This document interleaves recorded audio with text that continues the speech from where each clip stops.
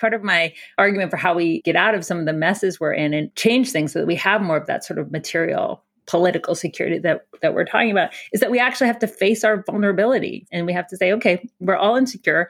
Therefore, we need each other. And let's band together to fight for a world that meets our basic needs.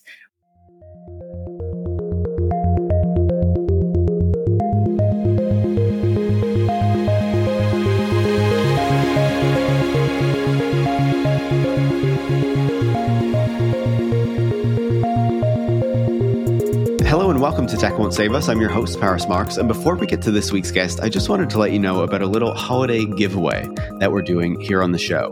So, as you know, the show relies on the support of listeners like you to keep making it, to keep having these fantastic conversations like the one that you're going to hear in just a minute. But if you have been on the fence for a while or considering becoming a Patreon supporter, now might be the time to do it. Because if you support the show before the end of the year, by December 31st, you will be entered into a draw for one of 5 signed copies of Joanne McNeil's new book, Wrong Way. Remember, she was on the show just recently. Or 5 copies of my book, Road to Nowhere. So that is 10 books that you have the chance to win. And in order to enter, you need to sign up to become a Patreon supporter. And of course, if you're already a Patreon supporter, you will have the option to enter into that draw as well. But what better thing to do at the end of the year than to support a show that hopefully you enjoy very much and also get a chance to get a new signed book in the process. So give it a thought. If you want, you can pause the show right here, go over to patreon.com/techwon'tsave-us and become a supporter, or, just keep it in mind as you're listening. And so with that said, this week's guest is Astra Taylor. Astra is a writer, filmmaker, and political organizer. She's the author of The Age of Insecurity and a co-founder of The Debt Collective.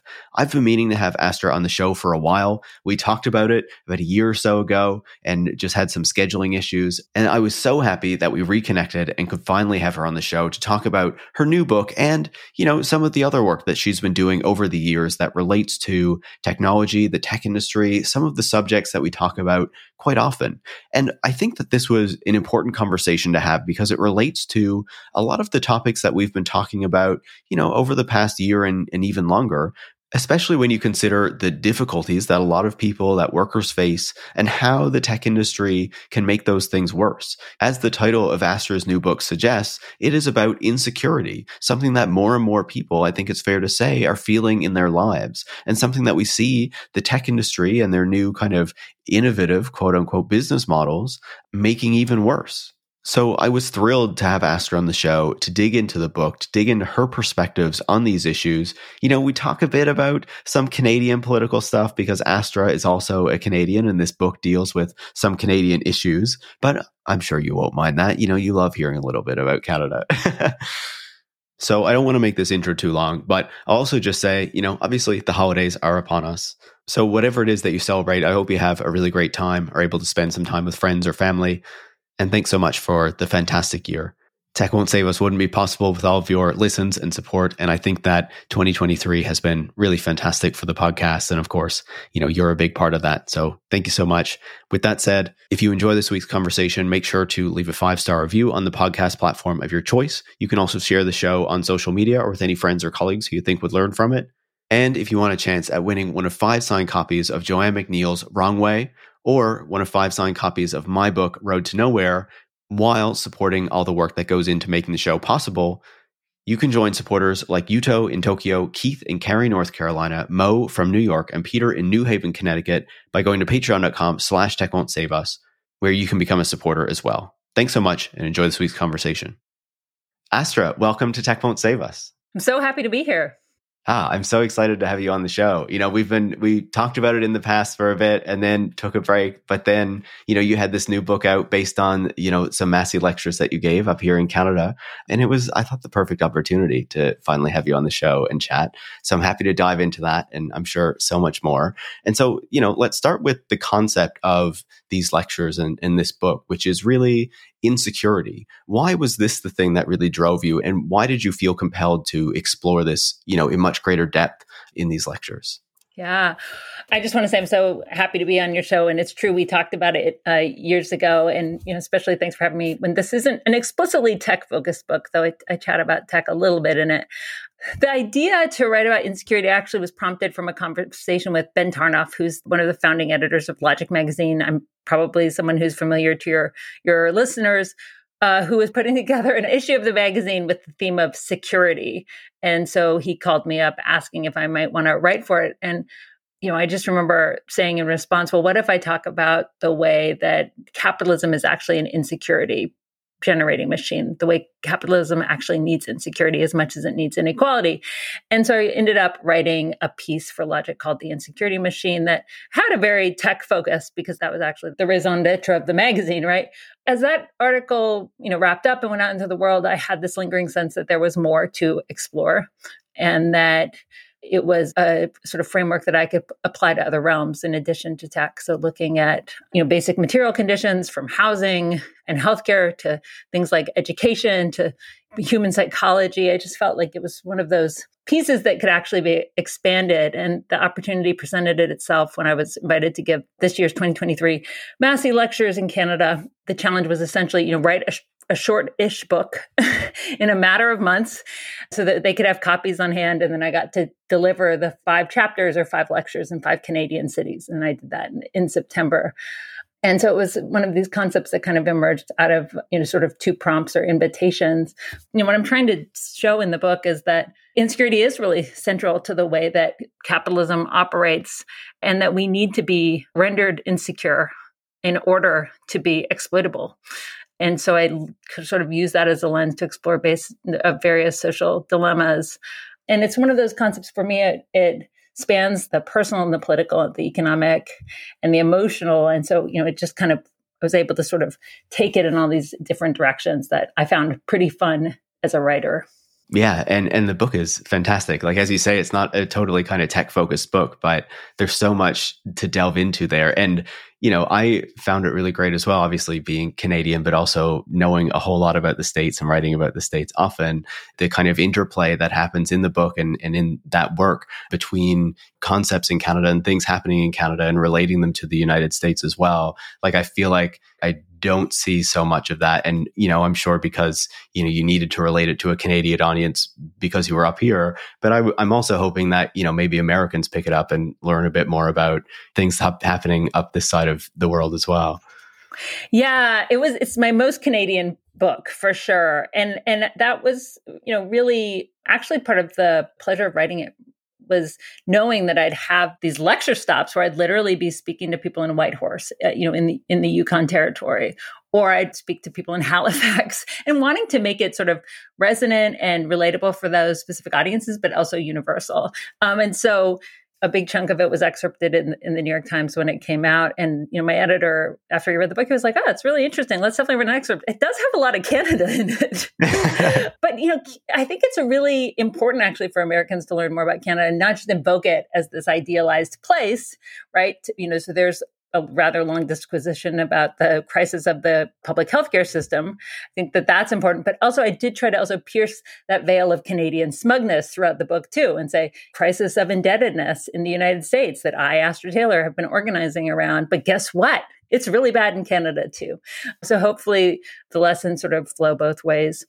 And then in terms of the tech stuff, I used to write a lot more explicitly about technology ever since my first book is The People's Platform and Taking Back Culture and Power in a Digital Age. It came out in 2014. And what I've done since then is try to just not silo tech as its own thing, to just write explicitly about tech, but to show that it's a facet of every aspect of our lives, right? Because it's part of our work experience, it's part of our education experience, it's part of healthcare, it's part of our social lives, it's part of our romantic lives.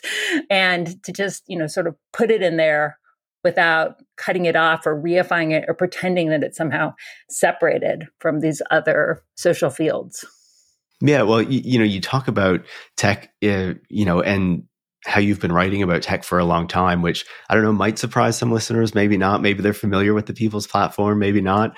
I read the book, I think a little bit after it was released, but I found it a really great one. But that year as well, you were also writing with friend of the show, Joanne McNeil, a piece in the Baffler called The Dads of Tech, I believe it was. And I feel like that was a time when Silicon Valley itself was still very kind of idealized.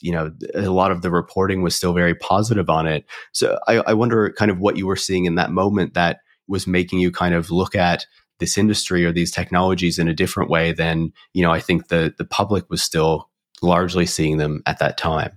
Yeah, it's interesting to think back to that moment. I mean, it's almost hard, I think, sitting here today in 2023 to remember just how over the top and utopian some of the rhetoric about the internet was, specifically about social media and about the potential of these new tech companies to disrupt the old media monoliths and sort of get rid of middlemen. So there's this whole idea of disintermediation that we as citizens or as cultural producers or just as amateurs in whatever field would suddenly have this direct connection to, one another, to our audiences, or to potential sources of income.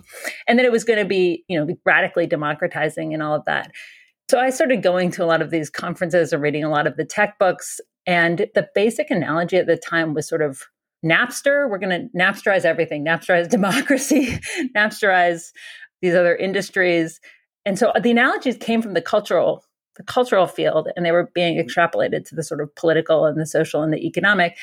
And as somebody who is a cultural producer and knows a lot of artists and knows a lot of musicians, I was like, hold on, this isn't happening. Like, you know what we've got? We've got like the old guard of Hollywood and the cable industry, and we've got this new corporate guard of Google and Facebook, and they're not disintermediating anything. They're just new mediators. So we have double the gatekeepers, and they're collaborating in lots of ways, and they're engaging in vertical integration. Like, what are you people talking about? But it did make me then wonder, okay, well, what is salvageable here? And is the problem tech itself, or is it the underlying business model? And so what I tried to inject into the debate back then was just a bit more political economy.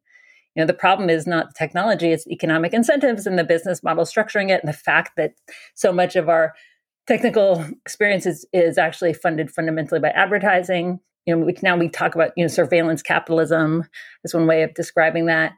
But, just the conversation was it was so full of shit, man. And these people would get on stage and write these books, and they write the same book over and over about how everything was changing for the better because there were these new companies. And I was like, no, there's a lot of continuity here. Like, a lot of these debates are debates we've had before around other media.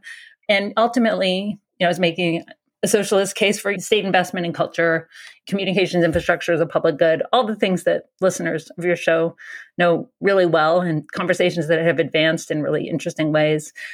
But yeah, it was a lot of debunking.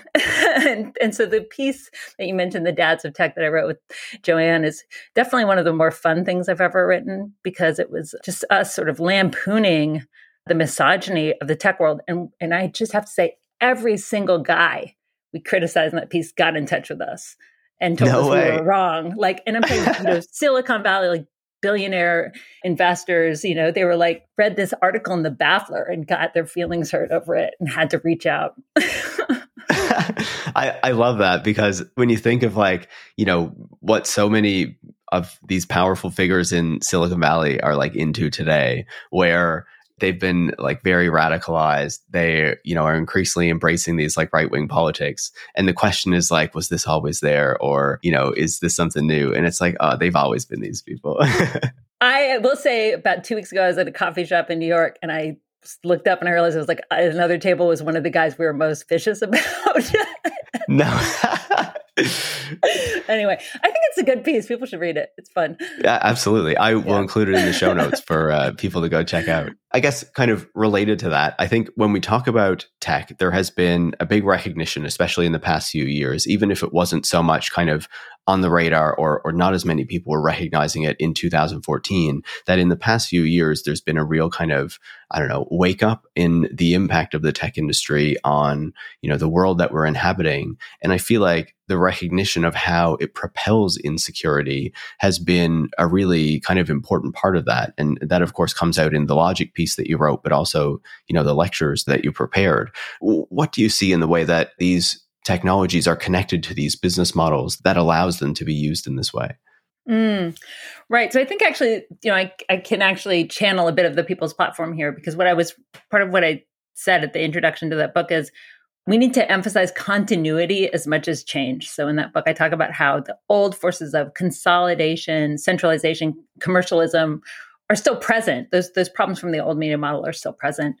In the digital landscape, and that continuity is really essential. So in this book, The Age of Insecurity, it also takes that view of like, okay, what actually within the kind of capitalist paradigm has been consistent. And one of the analogies I make is between the sort of digital revolution and the enclosure movement. So the enclosure movement, of course, again, your listeners will be familiar with sort of the dawn of market society, the dawn of capitalism as we know it. And, for the period of many centuries, through thousands and thousands of acts of parliament, millions of acres in England were enclosed, literally turned from once common fields and forests into privately owned property, enriching the landlord class. And this pushed people off of their homes, changed the mode of production, because people could no longer sort of provide for themselves and their families through subsistence agriculture. So people were made insecure.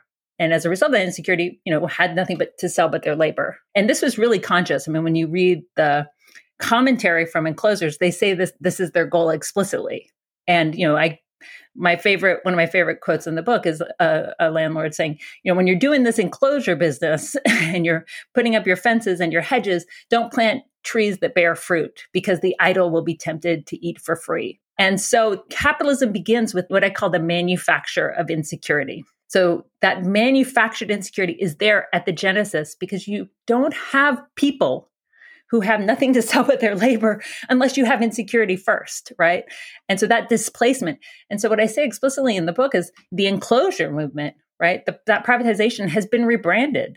It was rebranded as creative destruction in the 50s, and then it was rebranded as disruption, right? Disintermediation, these tech buzzwords that are really about keeping that engine of manufacturing insecurity going. And so now what enclosures have is just more digital tools in their arsenal. So workers can be tracked. Delivery workers, it's getting to be the holidays, thinking about all these people racing around delivering packages, but it's radiologists, it's white collar workers being tracked on their computers. I mean, these are the kinds of tools that these enclosures, they couldn't even have dreamed of them, right? But the continuity is essential. And I think this is part of the project of, not fetishizing tech, is to be like, okay, what's really new here? Like, yeah, it's old wine in a microchipped bottle, but let's get real. The goals are the same, and the power dynamics are actually, really familiar. And that helps us resist the kind of self-mythologizing the guys that Joanne and I attacked in our article, The Dads of Tech. I feel like what you're describing there, really speaks to how this industry and, I'm sure capitalism more generally benefits from us not understanding those histories, right? And not understanding the connection between what's happening now and what's happening then, and the real through lines that exist that show how these are not novel things, right? When we talk about how surveillance is being rolled out in the workplace, or, how employers are using technologies against workers to disempower them and devalue their labor, these things happen again and again. It's just like a new fresh coat of paint, a new fresh set of technologies that they're deploying, right? Yeah, and a lot of work is done to obscure that history. I think part of the reframing I'm doing in these lectures is to say insecurity really is at the center of this, because when some of us who rail on about the economy day and night, we tend to emphasize some of its pathological consequences, the concentration of wealth and power, just the obscenity that poverty exists in a world where there could be abundance. But I think this aspect of insecurity is really useful because it helps us understand, that it's not just the disparities. It's not just the fact that there are a couple of these billionaires, many of them tech billionaires, and people who are, struggling to stay housed or stay fed. But the fact that, even people who are kind of managing to get ahead a bit or quite a lot, feel like they can never rest. They feel perpetually insecure. And that is not an accident. Again, to go back to those enclosures, why did they not want those hedges to bear fruit? Because they had a theory of human motivation, which is like you have to keep people insecure to keep them, struggling, to keep them striving, to make them more controllable, to make them more efficient and pliable and docile workers. And that is also language that reverberates through the centuries into the present. Absolutely. I feel, you can look at what Elon Musk says about, workers in the United States being lazy and how Chinese workers work harder than him and how, people doing remote work aren't really doing work. These things stick around time and again, right? They just take a different form. Sometimes they're much more explicit and sound quite similar to what we were hearing long ago. Obviously the concept of insecurity is, one that people will have heard about. But if they think about, narratives that we've been hearing from the political left or just in political discourse in recent years, what they've probably heard people talk about much more is inequality, right? And the growing gulf that exists between the rich and the poor. How does talking about insecurity kind of reframe or change some of those debates? And how does it make us think about the problems that we face in a different way? I think talking about inequality is really essential. And it's been such a core theme of my political work as an organizer with the Debt Collective, which is a union for debtors that I helped found in the wake of Occupy Wall Street. And in my writing about technology, it's a big part of the People's Platform is that we're seeing, that these technologies that people are cheering as democratizing are actually accelerating the concentration of attention and money in the hands of the people who own the platforms that we use every day. Inequality is really key. It's also essential to my work on democracy. And inequality undermines the democratic project, the small d democratic project in big ways. But I think it needs to be supplemented with attention to insecurity. And that's because inequality gives us a snapshot in time. Inequality says, here are the gains captured by the 1%. Here's, how everybody else is suffering. Look at the various income differentials. Here's how deeply unequal this moment is. Insecurity, I argue in the book, actually, has two things that kind of supplement that. The first is insecurity actually always looks forward. It anticipates what's coming. And that's really important because as human beings, we live in time. And so I might be okay right now and go, gosh, I've got a fridge full of food. That's cool. And I actually have a place to live. But if I'm afraid I might lose my job, and so I won't have that fridge full of food, and I might not be able to renew my lease, then I'm going to be insecure. And that is an incredibly valid perspective for millions and millions of people right now. This is essential to the political debate that's playing out in the United States right now, where there are all these sort of economists who are like, but by these metrics, the economy is doing great. And I'm like, yeah, but in reality, people are like, my rent keeps going up. Like, I don't know if I'll be able to live in a year if I'm, take a look up from the spreadsheet. Yeah. Right. Like, and so I say even that any insecurity is how the points on the spreadsheet feel. And that's really important because one thing I've learned as an organizer is that economic issues are always emotional issues, right? Financial issues are always about your feelings. They try to tell us that these are separate realms and they're not. I think there needs to be a revolution of economic thought and behavioral economics. It does not cut it. This is not about nudges. This is really about affect with an A and fear. And the right knows this. The right taps into people's fears, taps into people's insecurity, taps into people's fear about losing status down the road, right? Losing position. About what Barbara Ehrenreich, who is one of my favorite writers, the recently passed away author, called the fear of falling, which is something she said, really plagued the American professional middle class. And so insecurity, I think, is a really a useful supplement. And again, it is a heuristic that can help us understand people at different gradients of that inequality graph. Because, in the United States today, a simple medical emergency can push a middle class family into homelessness, right? Medical debt is the leading cause of foreclosure. But even in a place like Canada, where there is a more robust social safety net, but a tattered one, people are increasingly anxious, especially because of the cost of housing or the cost of groceries or the fact that they don't necessarily trust what remains of the welfare state will be there, when they're older and in need of more support. So I think it's something, that can help us understand the world and people's emotions better. And that can help us be better organizers, because ultimately that is what I'm about. It's like, how do we not just diagnose the problem, but organize people to solve it? And inequality encourages us to look up and down. So we look at Elon Musk and we look at the unhoused people.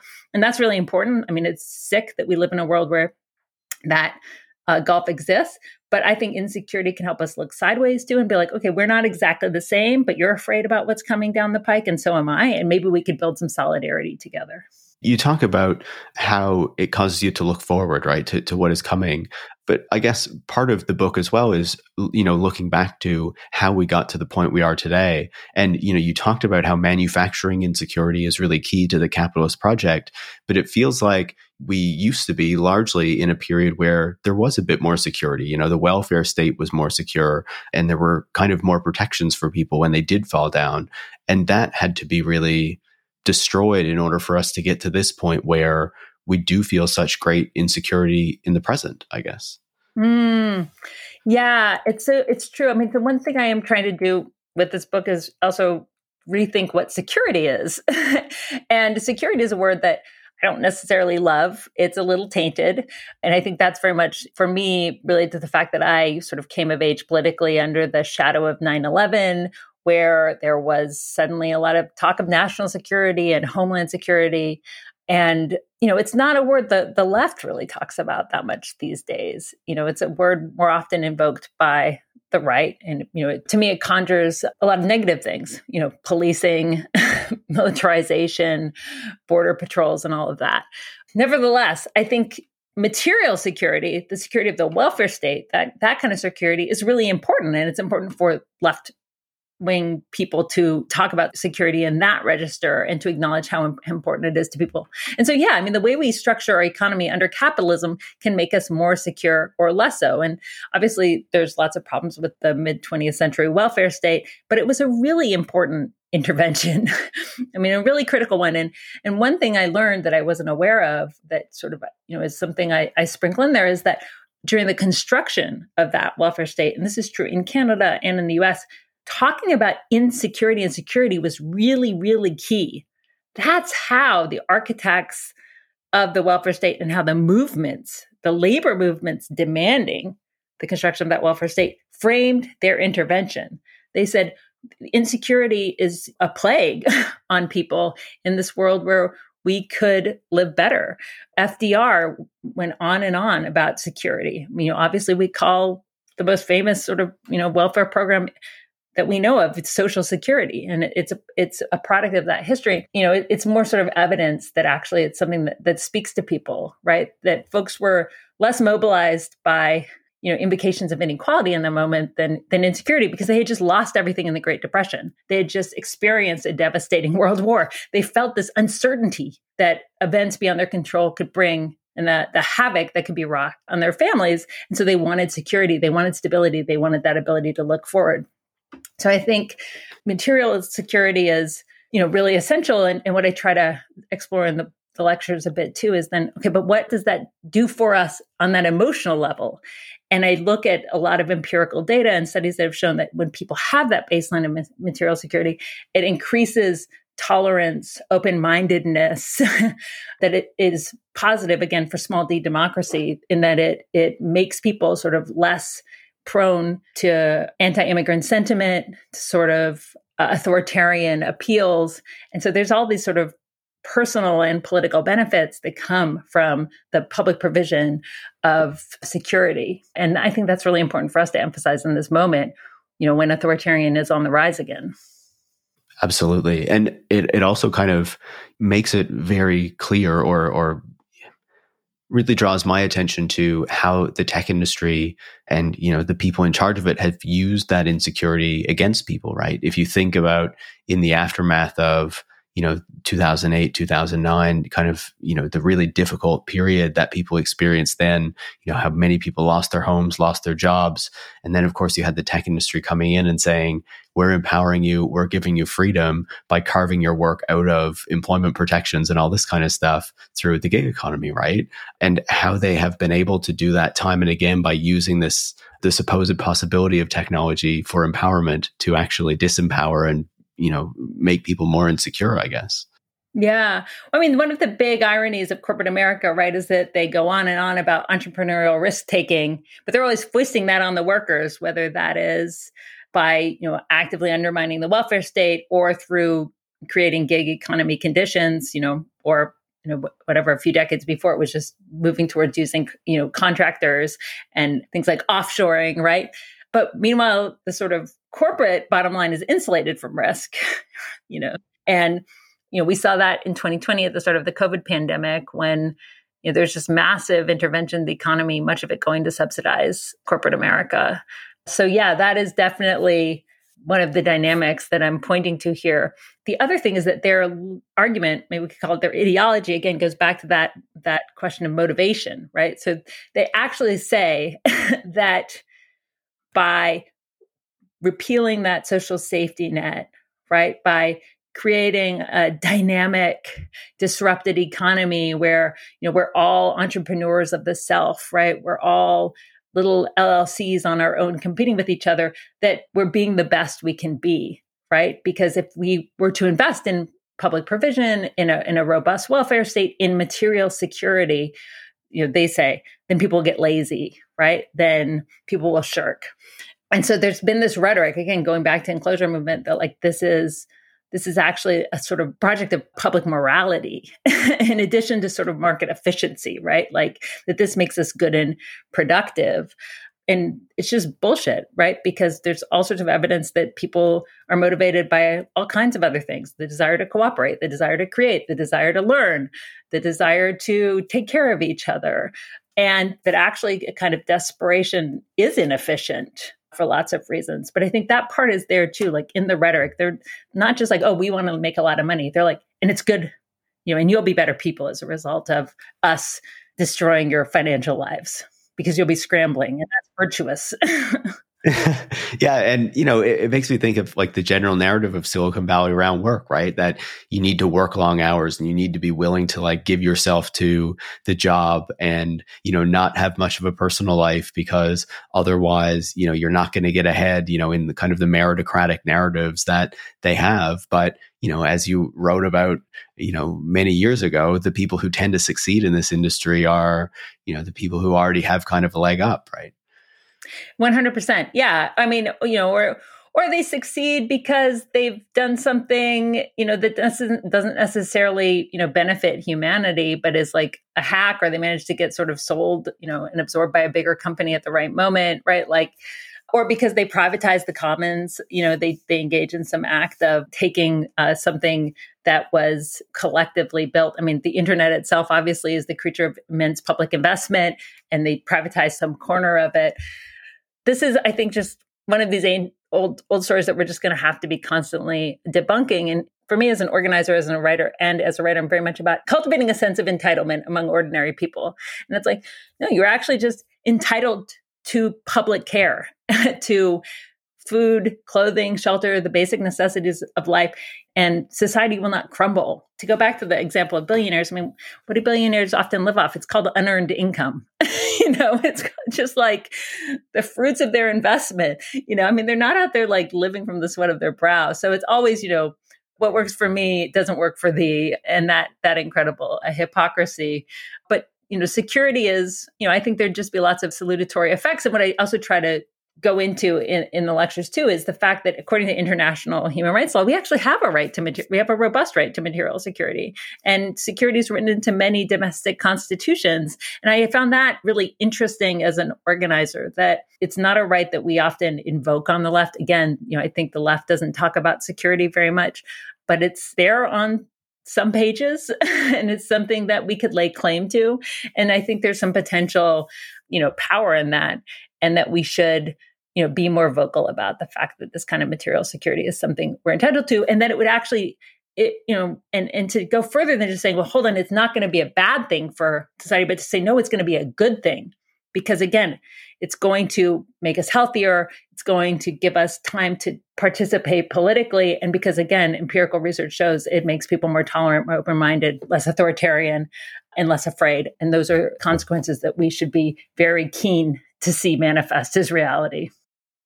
Absolutely. And I feel like this is probably a bit more in like the Canadian wheelhouse sort of a thing. But, obviously it's a book that deals a lot with Canada. And I found that fascinating. But when you wrote about how the judges kind of interpreting the Canadian Constitution tend to focus on kind of the negative freedoms that Canadians have, but often not, enforcing kind of the positive freedoms or not wanting to kind of bring that into, I don't know, the legal framework or ruling on it, I guess. I found that really fascinating and hadn't kind of realized it necessarily.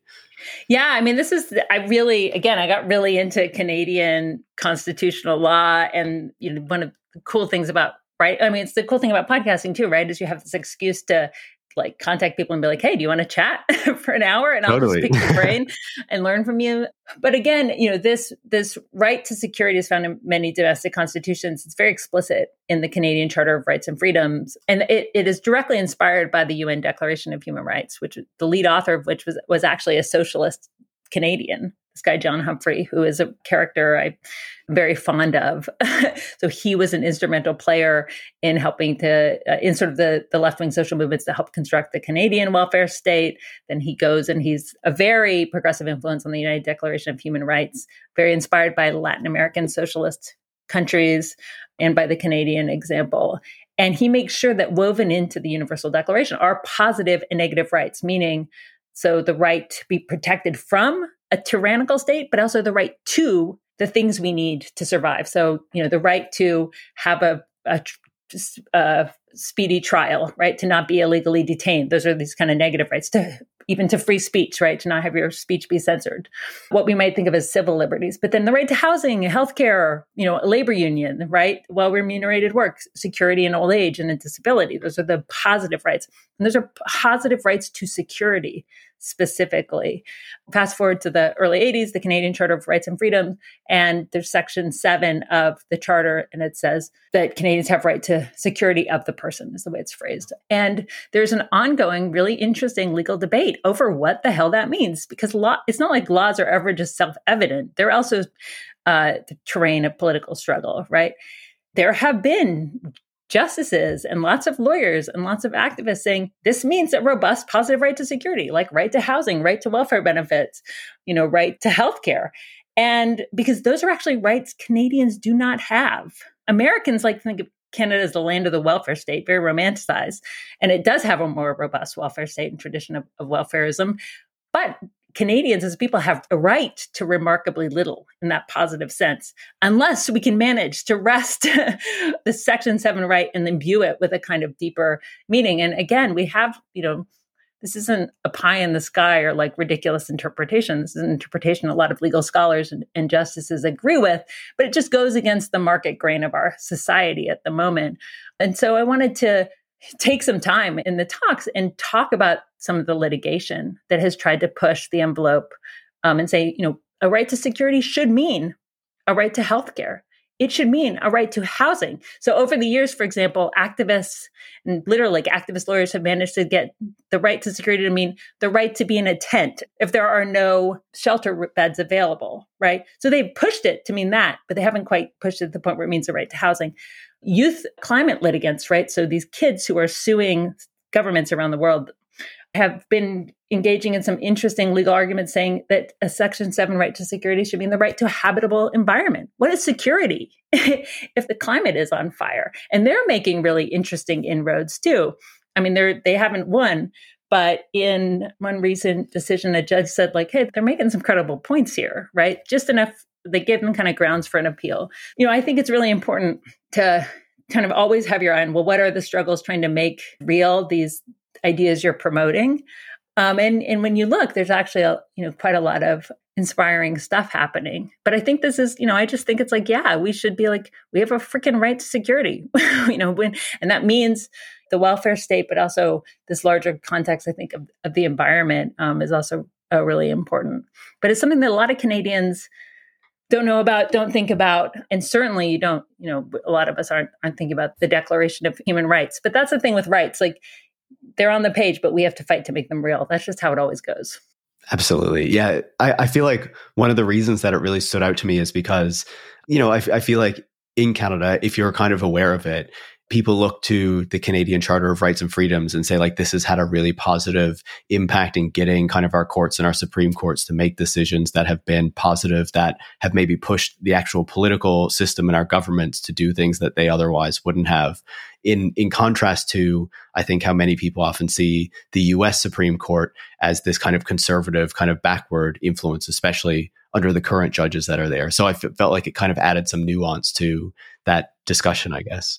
Yeah, I mean, it's, again, it's that the U.S. is like a low bar. I feel like, if I could just say one thing about Canadians, it'd be like, never compare yourself to the U.S. But it's true that the U.S. Supreme Court has become this bulwark of reaction, captured by these 6 ultra-conservative judges. But it's also just the American political system is full of these veto points that make progressive reform really, really, really hard. Whereas the Canadian jurisprudence is, has more openings. And this is why I think this is an interesting frontier to push even further.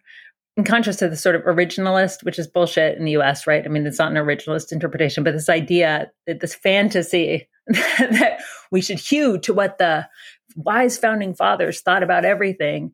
In Canada, there's this doctrine called the living tree doctrine, which is that, the Constitution should branch and grow and change. And that's a beautiful image and something people shouldn't take for granted. As someone who straddles both worlds, I'm like, it can get so bad. Like, grow that tree, Yeah, absolutely. I feel like somewhat related to this is a discussion that you have in the book around insurance, right? And I feel like when we think about insurance today, it's often like, this thing that I have to spend money on that, costs way too much and doesn't deliver nearly the benefits that I think I should receive from it. But that how, when the idea of insurance was really kind of new, it was quite a radical thing provided by the state to give you this degree of, the type of security that we're talking about. Can you talk to us a bit about kind of, I don't know, the origins of that and how it's been transformed and whether it can be taken back? Yeah. So, you have to write 5 chapters for this because there's 5 lectures. And when I got to the 5th lecture, I was like, okay, well, what am I going to write about? And I had this one idea that I've been wanting to write for so long about insurance. It's really fascinating, I think. But I just feel like even saying that sounds so boring. Like, I felt like this is risky, going to get up and give a lecture to 1,000 people and be like, hello, people, I'm talking about insurance today. Precisely because it has such a bad connotation, right? I mean, I was just picking out what horrible online marketplace insurance plan I want for 2024. And I don't want it. It's terrible. The deductible is like $9,000. Like, it's a nightmare. But the word insurance once had a really radical ring. In the early 1900s and late 1800s, as people started to fight for workers' compensation and programs and other schemes. I mean, the idea of social insurance was transformative. It's the idea of pooling risk as a society. It, really at the heart of the question of insurance is, what is risk? How do we and how do we share it? Who is culpable? Or is nobody culpable? And before social insurance didn't really begin with these worker compensation schemes, and it was always the worker's fault because the bosses had all the power, right? So if something went wrong, it was on the employee. And there were these societies where workers attempted to pool risk and take care of each other, take care of widows, take care of families that had fallen on hard times. But ultimately saying what you have to do before this can become a public program is actually reconceptualize risk, reconceptualize accidents as something that just happens, that is sort of statistically unavoidable. It's not really on the shoulders of one individual person. And then only when you kind of have that paradigm shift of saying, actually, this isn't really, one person and their punishment. This is just inevitable when you have industrial production. Bad stuff is going to happen. We should try to mitigate against it, but also we should protect those, who fall or wound themselves or something like that. Only then can you start implementing these programs. And so this idea of pooling risk is really powerful, and it relates to insecurity because at the heart of that is like, yeah, we're all insecure. We could all be the person who falls, who cuts themselves, who is in a car accident, who gets an illness. And so let's take care of each other. Let's create these insurance programs. And so I think there's just something, really sort of poignant in that image. And we forget, we're so acclimated to conceiving of risk in that way as something kind of impersonal that I don't think we appreciate necessarily what a leap it was and how much work went into starting those programs. But then, of course, prevention is a better approach. And there are all sorts of ways to prevent workplace accidents by, safety measures, by not overworking people, by not rushing them, maybe by using like digital trackers or whatever it is that's like causing people to feel harried. We can prevent a whole lot of climate disasters by reining in fossil fuels. That's something I write about at length in that chapter too, is just the paradoxical role of the modern insurance industry in climate change. So, altogether, the insurance sector is enormous. They are sitting on trillions of dollars of assets. These are assets that they hold ostensibly to pay out claims. But guess what? A lot of it is invested in fossil fuel infrastructure. So they are paradoxically literally invested in the things that they're going to be paying more claims on down the road. That right there is a parable about the pathology of treating insurance as a private good instead of as a commons or as a public good, which is, one of the core things at the heart of that chapter is like, is risk something that that is privatized, or is it something that we approach communally? Yeah, I thought it was just another one of those really good illustrations of kind of how much things have been eroded over such a long period of time, right? That we see insurance, which is this thing that should be about providing us security, as just another way to kind of rip us off and take money out of our pockets and stuff like that, right? Yeah, well, we see it that way because that's what it is a lot of the time. Yeah, totally. Yeah, it's like that perception's not wrong, but if we are stuck in it and we go like, ugh, insurance, I fucking hate my insurers, then we're actually not thinking about what it would mean to pool risk in a socially productive and caring way. In that chapter, I try to bring it to life by telling the story of Kafka, the novelist, who we all know as a brilliant writer and artist. And he was, but during his lifetime, he was mostly known as an industrial reformer. And he was really appreciated as such because he, basically worked as a kind of cog in the machine of the Workmen's Comp's Office of Bohemia or something. It was like one of the early workers' compensation programs. And his mission at the job was to stand up for workers as much as he could. And he wrote all of these very, very dull but detailed papers about the mistreatment of workers and how the working conditions precipitated the accidents. He even designed machinery that would protect workers' hands more than the machines that were being used. So he actually did some work that scholars say actually, saved lives during his day. And as much as, he's sort of famous for having hated his job, right? When we think of Kafka, we're like, oh yeah, he hated his job and he just wanted to be alone to write. But he actually was really fascinated by insurance because he saw the social implications and cared about them. He just he was just up against the monolith. He was up against bosses that were basically determined to blame the worker at all costs, and by a state that, was deeply resistant to the idea of standing up for poor people. So Kafka's a fascinating guy for sure, but his interest in an investment in social insurance, just it endears me to him all the more. Yeah, it was one of those stories that really fascinated me when I was reading the book. One of many. I want to pivot back to something that we were talking about earlier. Obviously you brought up the People's Platform, and we were talking about technology. I think there's a lot of discussion today around the role that kind of social platforms, social media plays in making people feel more insecure in their lives. I wonder how you reflect on kind of the impact that has had on people. That's a big question. I'm curious what you think, because I feel like you're more in the discussions and probably in the data than I am right now. I quote some studies in passing in the book about detrimental effects of social media, particularly on young people and on old people, on younger people's self-esteem, just how quick these platforms are to show them, harmful content. Literally content that is encouraging self-starvation and self-harm and even suicide. And then older folks who are often pushed down these sort of conspiratorial wormholes who seem to lack the skills to decipher, sort of what's credible information from what's a scam.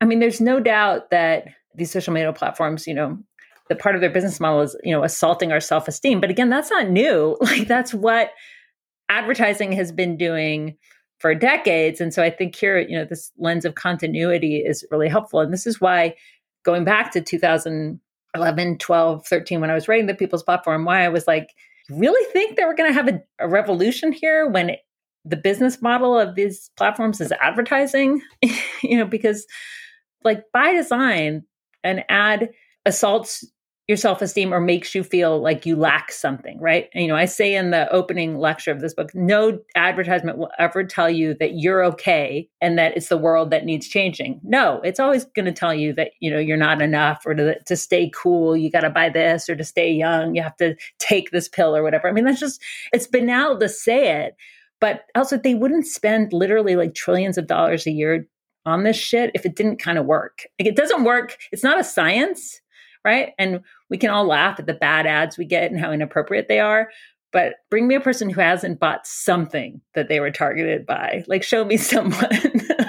Oh, totally. I'm sure it happens all the time, right? This is where I think, I'm not ahead of the curve of the conversation on this front. I think it's worrying. And I see it myself. I see, my own attention span, kind of diminishing, my addiction to my devices increasing, despite my awareness of it, and again, this is what progressive tech critics have been saying this whole time. It's like, yeah, these are addictive by design. Like it shouldn't be just up to us to impose our habits of self-control and our digital Sabbaths and things like that. In the section where I am talking about social media and its effects on people's psychology and self-esteem, part of what's maddening about these dynamics is like the more damaged people are by these devices and these platforms, or just by consumer culture in general, the more a market opens up to ostensibly like solve these problems, right? And so this is,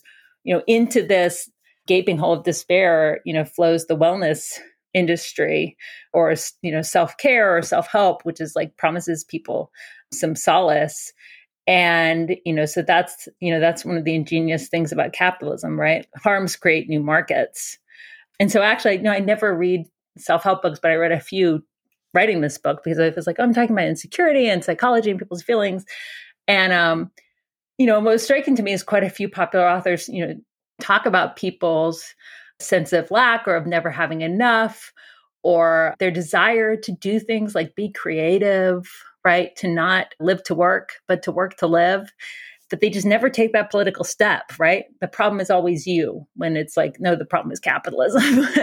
And, these are just not, you just can't self-care or meditate or exfoliate or breathe your way out of the crisis. But of course, these books never take that extra step, because that would be, to sort of like undermine the conditions of their own success. Yeah. And I think the connections to, again, the fact that this sort of stuff has been going on for a long time, it's just now happening in like a different way through the tools that are available to these companies and to the system, in order to, continue kind of pushing us in this direction, continue to making us feel terrible so that we buy things and, all that. It's not much of a surprise, I guess. In the book, one of the things that you talk about, I think when you start to get more toward, how we address these sorts of issues, is the concept of decentralization. And, obviously this is discussed in a much broader remit than just technology in the way that we would understand it. But obviously this is a concept that is very much of interest to people in the technology space. And I feel like there are divided opinions on as well, where in some circles, there's a view that, if we just have more decentralized technology, everything will be better. And then there's also the way that companies have taken advantage of decentralization to kind of recenter their power structures and stuff. So I wonder how you see kind of decentralization helping in this way, and if you also have concerns about how it can be co-opted by powerful institutions that exist out there already. I mean, I think this is a tricky thing. I don't think that there's a one-size-fits-all answer, because You can have sort of anti-democratic versions of decentralization and disempowering versions, and you can have democratic and empowering versions of centralization. And so, again, I think we have to look to the context and have to look to sort of the political agenda and the economic paradigms, right? Like, and I also think they're not necessarily opposed. You could have a situation where there's centralized funding going into communities where communities have democratic determination over what kind of cooperative businesses they want to start or something like that. I'm just pull an example out of the ether. I mean, but it's like where there's centralized funding streams and a mechanism for ensuring equality and conditions on where the funding goes, but there's still community determination, room for experimentation, room for democratic deliberation. So it's a bit of a false binary, but I do think we have to be really alert, especially in the United States with its weird federalist system and its fetishization for state power, states' rights, local control, local school boards, hijacked by Moms for Liberty, that the right has used a project of devolving power to the states and to the local level to pursue a right-wing agenda, because it was the federal government that was often trying to pursue things like the correct application of civil rights law. I just think it's tricky, and that we actually have to be sort of more precise about what it is we're talking about. I am someone who also thinks, again, I obviously like the word democracy. I like experimentation. I'm not sure I'm ready to reclaim the word innovation, but I don't, in theory, maybe we should, but we have to do it within a framework that pursues equity and security, and justice. I don't think like one category alone, like, centralization or decentralization gets us there. I think it kind of has to be more nuanced than that. I guess I'm inclined to think there's sort of basic things that we need as human beings that should be sort of guaranteed by a central authority, meaning in this case, the federal government, right? Like we have a right to healthcare. Now, but I don't think that's irreconcilable with some level of community control, right? Or for example, you have public healthcare and you obviously have healthcare workers. Like, shouldn't doctors in the community have some say in how a local hospital is run? So again, an element of decentralization mixed with central funding where, funding is equitably distributed, based on need and not just the ability to pay. So yeah, I think it's interesting. This kind of gets a little bit into the terrain of a book I have coming out in March that's on solidarity, where there's a chapter where we talk about what a solidarity state might look like. So sort of something beyond the welfare state. And a solidarity state would create feedback loops that encourage solidarity. And I think some element of decentralization or democratization is key to this, because we want citizens to feel invested in public goods, right? So the welfare state sort of dispenses with services from on high on a charitable model, like the state giveth, right? So then the state can taketh away. A solidarity state would be like, this is actually like public, isn't it? It belongs to you, the public, be invested in it, right? And thus help protect it. I think breaking that binary would be essential to that project. Yeah, I love that. And I love your recognition of decentralization as well, and kind of, the nuance that is inherent in it, and looking at where power is and how decentralization doesn't necessarily mean that, you're taking power away from, I guess, the forces that we wouldn't want to have it, right? Right. And, but there is also resilience in decentralization. There can be experiment in decentralization. It's just like not to make a fetish of anything. I mean, decentralization under really unequal circumstances is bad. Like you could argue, for example, that American K through 12 public schools are decentralized, right? The funding is based on local property tax. Then there are these local school boards. That is, nobody, I think, who's got an objective analysis would call American public education democratic. And to me, it could use a lot more centralization. We should equalize funding per student. Yeah, I'd like to see some controls implemented there. I don't know. So I think it's one of those debates that I think it just needs to be much more context dependent and example dependent. Like, what are we talking about? Totally. No, I think it makes perfect sense. And to wrap up our conversation, we've been talking a lot about the insecurities, the way that this works in favor of capitalism and the system, and how it really harms a lot of people out into the world. After doing all of this research, putting these lectures in this book together, what have you learned about the best ways that you think that we kind of combat this and, increase the kind of good kind of security that we want for people? Yeah, maybe I'll end by actually going back to the beginning of the book where I contrast what I call manufactured insecurity, which is the insecurity we've talked about in this interview, with what I call existential insecurity. So I think that there's a case to be made that we are just inherently insecure and the byproduct of being mortal, vulnerable creatures who are dependent on care throughout our lives, right? We are born as tiny, helpless infants. And if we are lucky to live long enough, we're pretty helpless at the end of our lives as well. And the fact is we need care throughout our lives. We're all dependent on infrastructure and communities and supply chains that are so far beyond our own, not just control, but we can't even conceptualize them. They're so massive and integrated at this moment.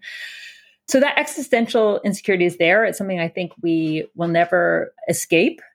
And, the manufactured insecurity is kind of layered on top of it. That I think we can mitigate and reduce to a dramatic degree. So part of my exit, I guess, part of my argument for how we get out of some of the messes we're in and change things so that we have more of that sort of material political security that we're talking about is that we actually have to face our vulnerability. And we have to say, okay, we're all insecure. Therefore, we need each other. And let's band together to fight for a world that meets our basic needs. And at the heart of the word insecurity, and also the word security, is etymologically, if you go back to the Latin, is the word cura, which actually means care. And so I think that recognition, we're all insecure, we all need care, can be the kind of basis for politics of a kind of politics of solidarity, right? A recognition that we're interdependent, that we, again, are mutually vulnerable, and a kind of basis for this reimagining of what security can be. Security as not just something that is defensive, militaristic, market-driven, but that is collaborative and caring and sustainable. Ultimately, those are just nice words, but we need to fucking organize to do it, which is, another big theme of the book. I mean, I learned a lot writing the book, right? I learned about Canadian legal systems, and I learned about the enclosure movement, and I learned about Kafka, and I learned about all this stuff. But when I was actually out on the road giving the lectures, give the lecture, and then there would be like a 45-minute Q&A. And every Q&A was just like, what do we do? And, what I felt was people know that we're facing a bunch of shit right now, that there are intersecting crises. They don't need to be convinced of that. But what they don't really know is what to do about it, because it's not like they learn organizing 101 in high school or college, right? Unless they're lucky enough to be in a labor union at the job, and a good labor union at that, or maybe someone who's just like hyper politically engaged, or maybe one of the tiny percentile of people who's like in an attendance union, like they don't have much firsthand experience of organizing. And so what I came away from those lectures was, each Q&A, it almost became like a symposium on like organizing. Yeah. And I felt like just a lot of appetite for actually trying to do something to improve things. So it was like a really heartening experience, because by the end I was like, oh, I'm not really convincing you people of anything. We're actually on to the really hard question, which is like, okay, what are the next steps that we take together so that we can build the world that we all deserve and are entitled to? Exactly. And that world requires organizing, not just new technologies delivered to us by some big tech companies as they would want us to believe. Astra, it's been great to speak with you. I'll be looking forward to your new book coming in March, I'm sure. But thanks so much for taking the time. It's been great. It's been really, really, really fun. Thanks so much for having me. Astra Taylor is the author of The Age of Insecurity and a co-founder of the Debt Collective. Tech Won't Save Us is hosted by me, Paris Marks. Production is by Eric Wickham, and transcripts are by Bridget Palu-Fry. Tech Won't Save Us relies on the support of listeners like you to keep providing critical perspectives on the tech industry. You can join hundreds of other supporters by going to patreon.com/techwon'tsaveus and making a pledge of your own. Thanks for listening, and make sure to come back next week.